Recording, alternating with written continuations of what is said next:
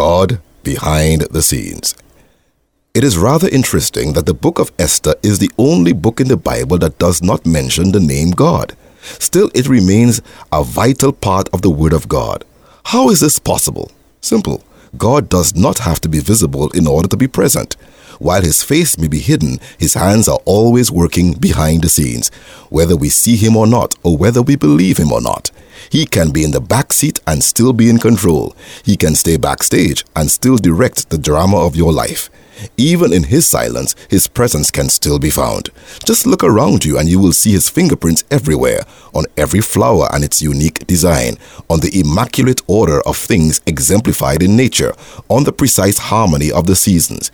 You may never have experienced God for yourself, but I assure you that He has been desperately working behind the scenes to ensure that you do, whether through the trials that you face or coincidental encounters. His fingerprints are ever upon your life, though you may know it not. Why do you think you are listening to this station right now? No, it's not by chance. God has been working behind the scenes.